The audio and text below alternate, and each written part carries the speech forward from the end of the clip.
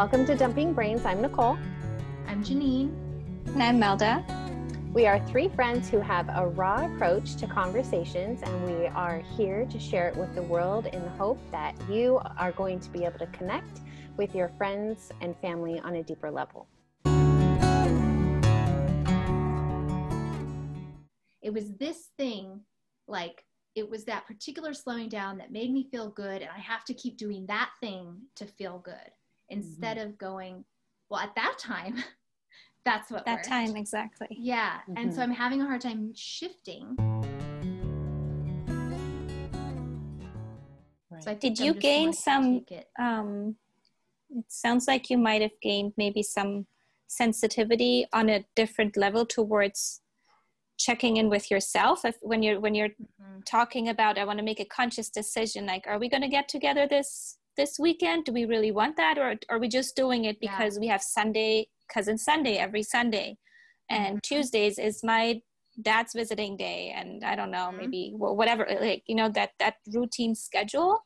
So I don't know. I'm wondering if, and I'm noticing that for myself too. I think I gained a different connection to myself. Like when I'm making decisions, how am I even deciding? Why am I deciding this? Am I deciding this because there is this collaborative choice that we made and we're trying to all be responsible and just stick to it? How does everybody else feel? Is it like the relational dynamic around us? How does that play out? Like, would one of my children really not benefit from a Cousin Sunday today? So maybe maybe the dad goes with the kids and I might stay with one child at home. I don't know. There's just so much. And that's just what came to my mind, how we might have changed also our perspective on like within ourselves, and then also everything that's surrounding us. Kind of when you're talking about making a conscious decision, maybe an elevated awareness or something like that.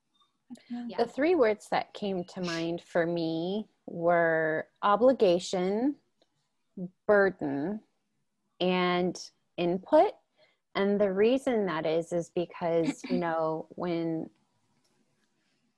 whether it's school, you know, driving the kids back and forth from school or work or whatever, for me, there came a time when I felt obligated to take her somewhere because I hadn't spent time with her, or, you know, and so when I was hearing you, I was wondering if you felt less obligated, like because you're having more of a choice, it is becoming less of a burden because you're choosing and it's not an expectation.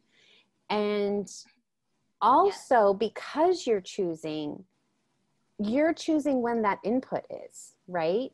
So if you're not able to show up that day in the way that you would like to, let's say for your mom or for your dad, and you say like, today's just not a good day, you're choosing to protect your time and your body and your needs, or the kids' needs, whoever it is.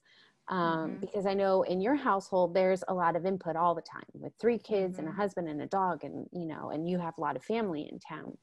So that was what was coming to mind for me, and kind of questioning if that was where you were going.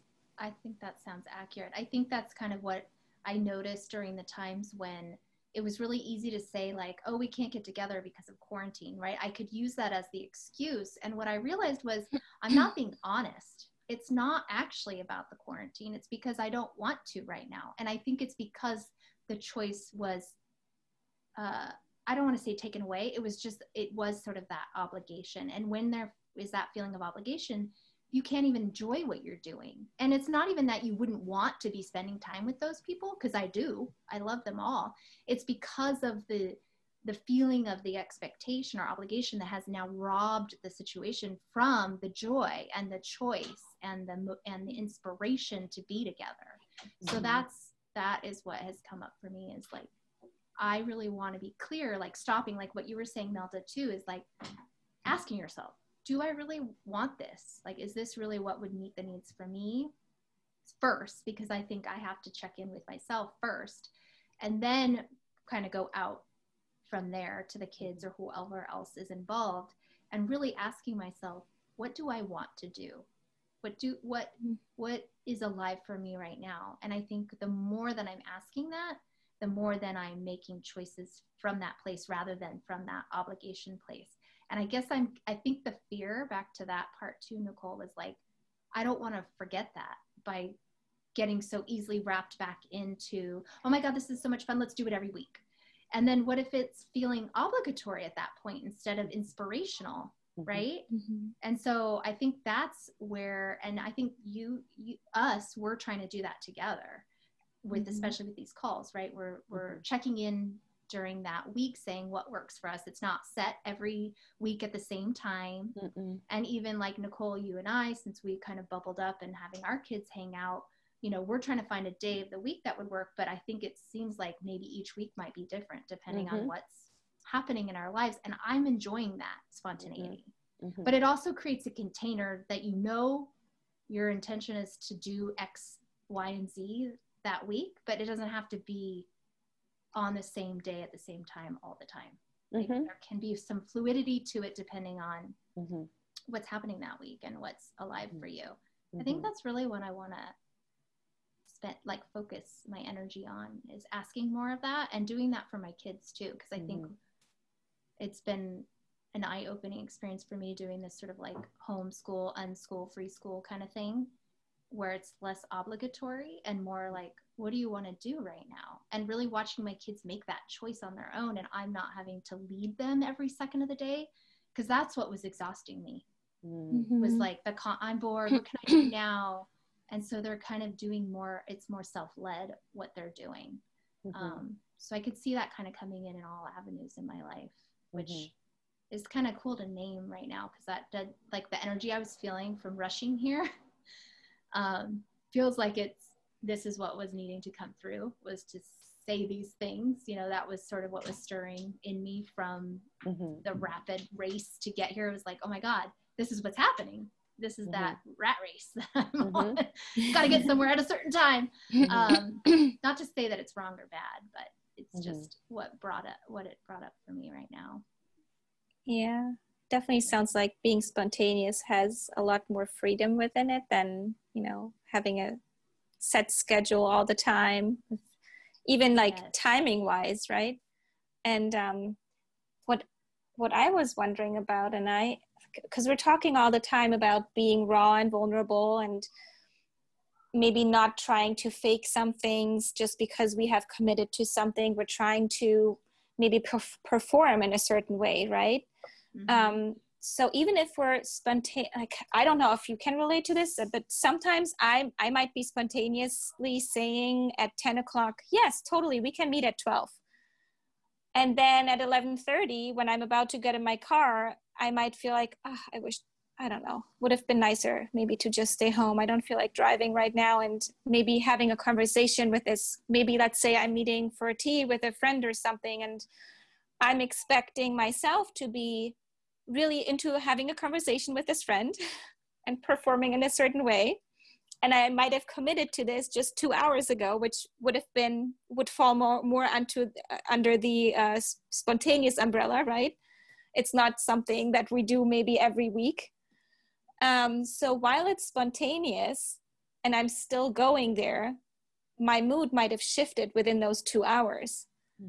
And I'm wondering if, while we still might be showing up to something that, you know, a meeting or I don't know, whatever it might be, if we could be open with the people around us and just letting them know, you know what, I don't even know if, like, I don't know, just being open and just checking in that moment and just saying, or even if, you know, mom or dad comes over that day and you're like, you know what, I don't want to have, because these type of things, if we don't share them, we still carry the energy within us.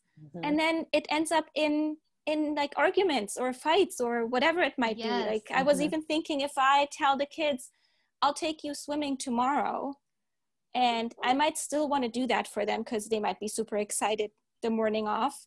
but I could maybe just let them know, you know what, I'm just feeling a little off today. So if I'm, I don't know, if you catch me making a face or something, don't take it the wrong way. It's about me, right? That's something that has something to do with me in that moment. And then the other person might just relate totally differently to that energy if we're just open and sharing. But yes. I don't even know. I do that with my daughter all the time, because I can shift moods pretty quickly, especially if I'm tired. So I'll wake up in the morning and I'll be like, Mom didn't get any sleep last night. Basically, I'm not responsible for my behavior today.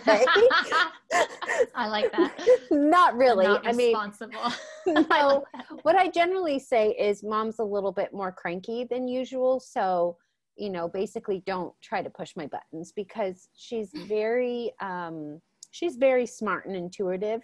And she knows when I'm not at my best, and I feel she kind of pokes at me to just rile me up. But as she's gotten a little bit older, I found that if I'm like, oh, I'm going to go take a nap or something, she'll like come in and tuck me in, or, which is great. She's able to show up and work with me in that moment of, I was going to do this, but, I'm too tired now. It actually happened. We were going to go to the beach a couple of weeks ago, and I was all excited in the morning, but by the time it came 3:30, I was exhausted and I didn't want to go anymore. And so I just was like, look, I don't want any crap from you. I'm going because I told you I was going. You better listen. Don't give me any lip, because we'll just go straight home, because I don't want to be here. I'm doing this for you. And she was like, okay, Mommy, which was a lot for her to handle. But we have that type of relationship. I don't think I do that with anybody else. Yeah. So I'm wondering, closest people. Yeah, I'm wondering how we could open that up more and how people would receive that. Like, I feel like I could say that to you guys, but I always tell myself, okay, you may not want to go, but once you get there, it's going to be fantastic. It's going to be fun, or you're going to have a great conversation. So I just had this conversation with Gemma the other day. Yeah. What's that balance, right? Between saying it's okay to not want to go and to say, I don't want to go. Like, you get that choice. But then there are times where it's like, when do you want to push yourself outside of it? Because you could end up having a really great time, or you might know you will. So I was grappling with that with her, like trying to say, there's times where you're going to feel both ways. And I don't know the answer to when you choose one over the other, and that comes down to, I guess, in the moment. If you're feeling like, I'm ready, I think I could push myself because I know I'll have a good time.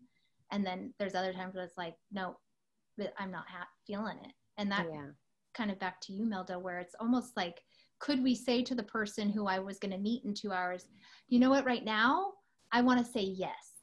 And I wonder if we could check in, or if you could be, like, I do that sometimes with you, Nicole, right? Like, can we be flexible? Because I'm a yes, but I'm not sure in 2 hours if I'll feel the same way, because I don't know. And so it would be kind of cool if we could maybe say that up front with people.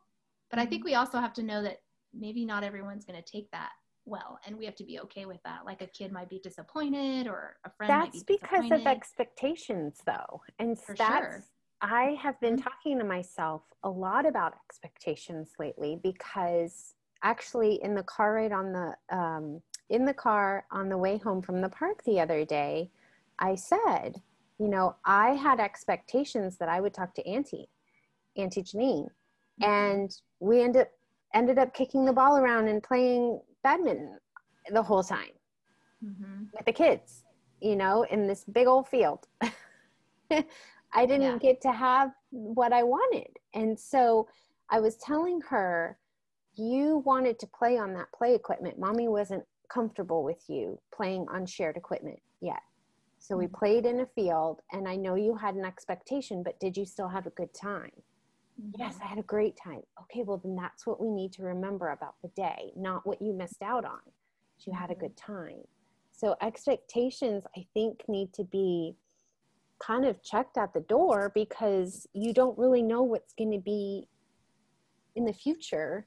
So just go into it with an open heart and an open mind, and maybe most of us wouldn't be as disappointed if we didn't have all these expectations of what that event would hold for us.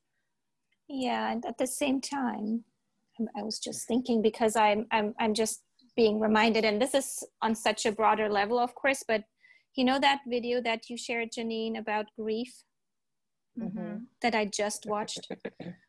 I was just wondering, you know, yes, it's true. We should always remember and hold on to the good moments of, you know, whatever, even if our expectations might have not been met. But grief can also, as far as I understood, like if I'm translating the ideas from that video, grief can happen on such a small level that we might not even call it that. We might not even name something. Oh, I'm really grieving that this expectation hasn't been met. So I'm wondering about holding space for that as well, while we're also, you know, might want to shift focus onto, and at the same time, we also had a great time. And I don't want to forget that going into this, I was thinking about this, and there's still this little piece inside of me that is still a little sad about, you know. And honoring that. Yes. Allowing both to be true at the same time, because they seem like opposing. They seem opposing, right? But they can both be true. And I think that's a really good point. And I was also thinking about expectations. Like, I don't think we cannot have expectations because they're just there.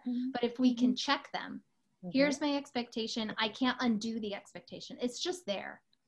But when we're aware of them, then we're not as sideswiped by when they're not met. So I don't think we can undo the expectations, but maybe even verbalizing them to the people around us. Like, I really am having these expectations. I'm not holding you accountable to them, but I just want you to know so I can get it out of my system. So that whatever does come, I can be open to, and just sort of let those expectations have a life of their own over here on the side. So I can be present to what's happening. And I think this is a great reflection too, Nicole, what you're saying, because I think it was a personal for you, and then it was out to your daughter. So it's like, oh, I had an expectation that wasn't met, and it feels yucky. And maybe even just saying that, right? Like, I had an expectation that wasn't met. I really wanted this connection, and things happened in a different way. And giving that small, and in that grief, that's like giving grief a moment. Like, you're allowing yourself to grieve what didn't happen. And then also honoring, but this is what happened in the place of it. And so maybe we're allowing both to be true for ourselves and for our kids. Because I think what happens is I get mad when my kids are upset, right? Because it upsets me. And because I feel yucky now that their expectation wasn't met. And then now I'm like, you know, kind of railing on myself. And I don't want to feel that way. So I end up wanting to make a container that says, here, next time do this so I don't have to feel bad next time. And I notice I do that to them a lot because it feels uncomfortable in the moment. And I'm wondering if that resonates with you. Like, it's uncomfortable maybe to not meet that expectation of your child. It makes you feel crappy. And so you're trying to make a way where that won't happen again, so that next time you're just not having your expectations, you know, not met, so I don't have to feel bad, you know, that cycle. Is that making sense, or am I talking gibberish? It's totally making sense. Okay. In this particular instance, it doesn't fit, only because I warned her before. I was like, Mommy doesn't know this park. I don't feel comfortable, especially if there's unmasked people playing on the equipment. I don't know how they're cleaning them. Like, it was, I said, it's just too much. So I set that expectation for her. So I was a little thrown off by her pouting and saying that she wanted to go, because usually if I set an expectation, she just knows that that's what the rule is. And so she doesn't usually question it. But what was coming up for me was when we were having our conversation, our reality conversation, which is another podcast of ours, we were talking about freedom and my reality, and how those were opposing. And I'm almost thinking about it in the same way, that can I have two opposing realities and honor both of them? Because I'm very black and white. I generally don't have these opposing things. So this is kind of a new concept for me to try to honor both of them, because I think I'm always trying to suppress one to make one more dominant. Yeah. So thank you, Melda, for mentioning that, because I think once I start to learn to honor that other side of me, maybe I can learn to live with unmet expectations a little bit better. Yeah. Yeah. The balance. I mean, there's two things on either side, right? Mm-hmm. That we're always trying to hold. Yeah. And the question is also, do we have to make a decision between, you know, which one was the right one now? Mm-hmm. Is it right to choose to be sad over this unmet expectation, or would it be better to focus on what I might have gotten out of it? Like, do we even have to make that decision all the time?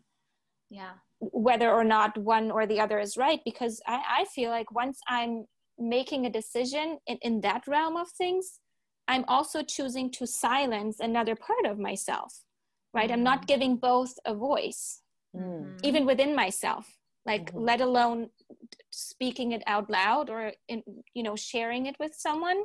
I'm just silencing that part for myself within me. Mm-hmm. And I'm rejecting a part of, my own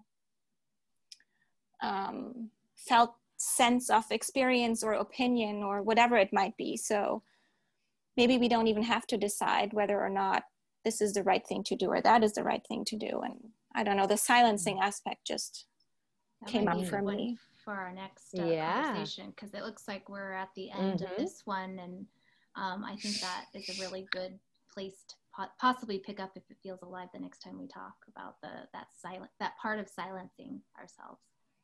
Mm-hmm. So that's a great place to end, I think. Yes, sounds good. Thank you, everyone. Until we talk again. Yes, thank you. See you on the next Jumping Brains. Bye-bye.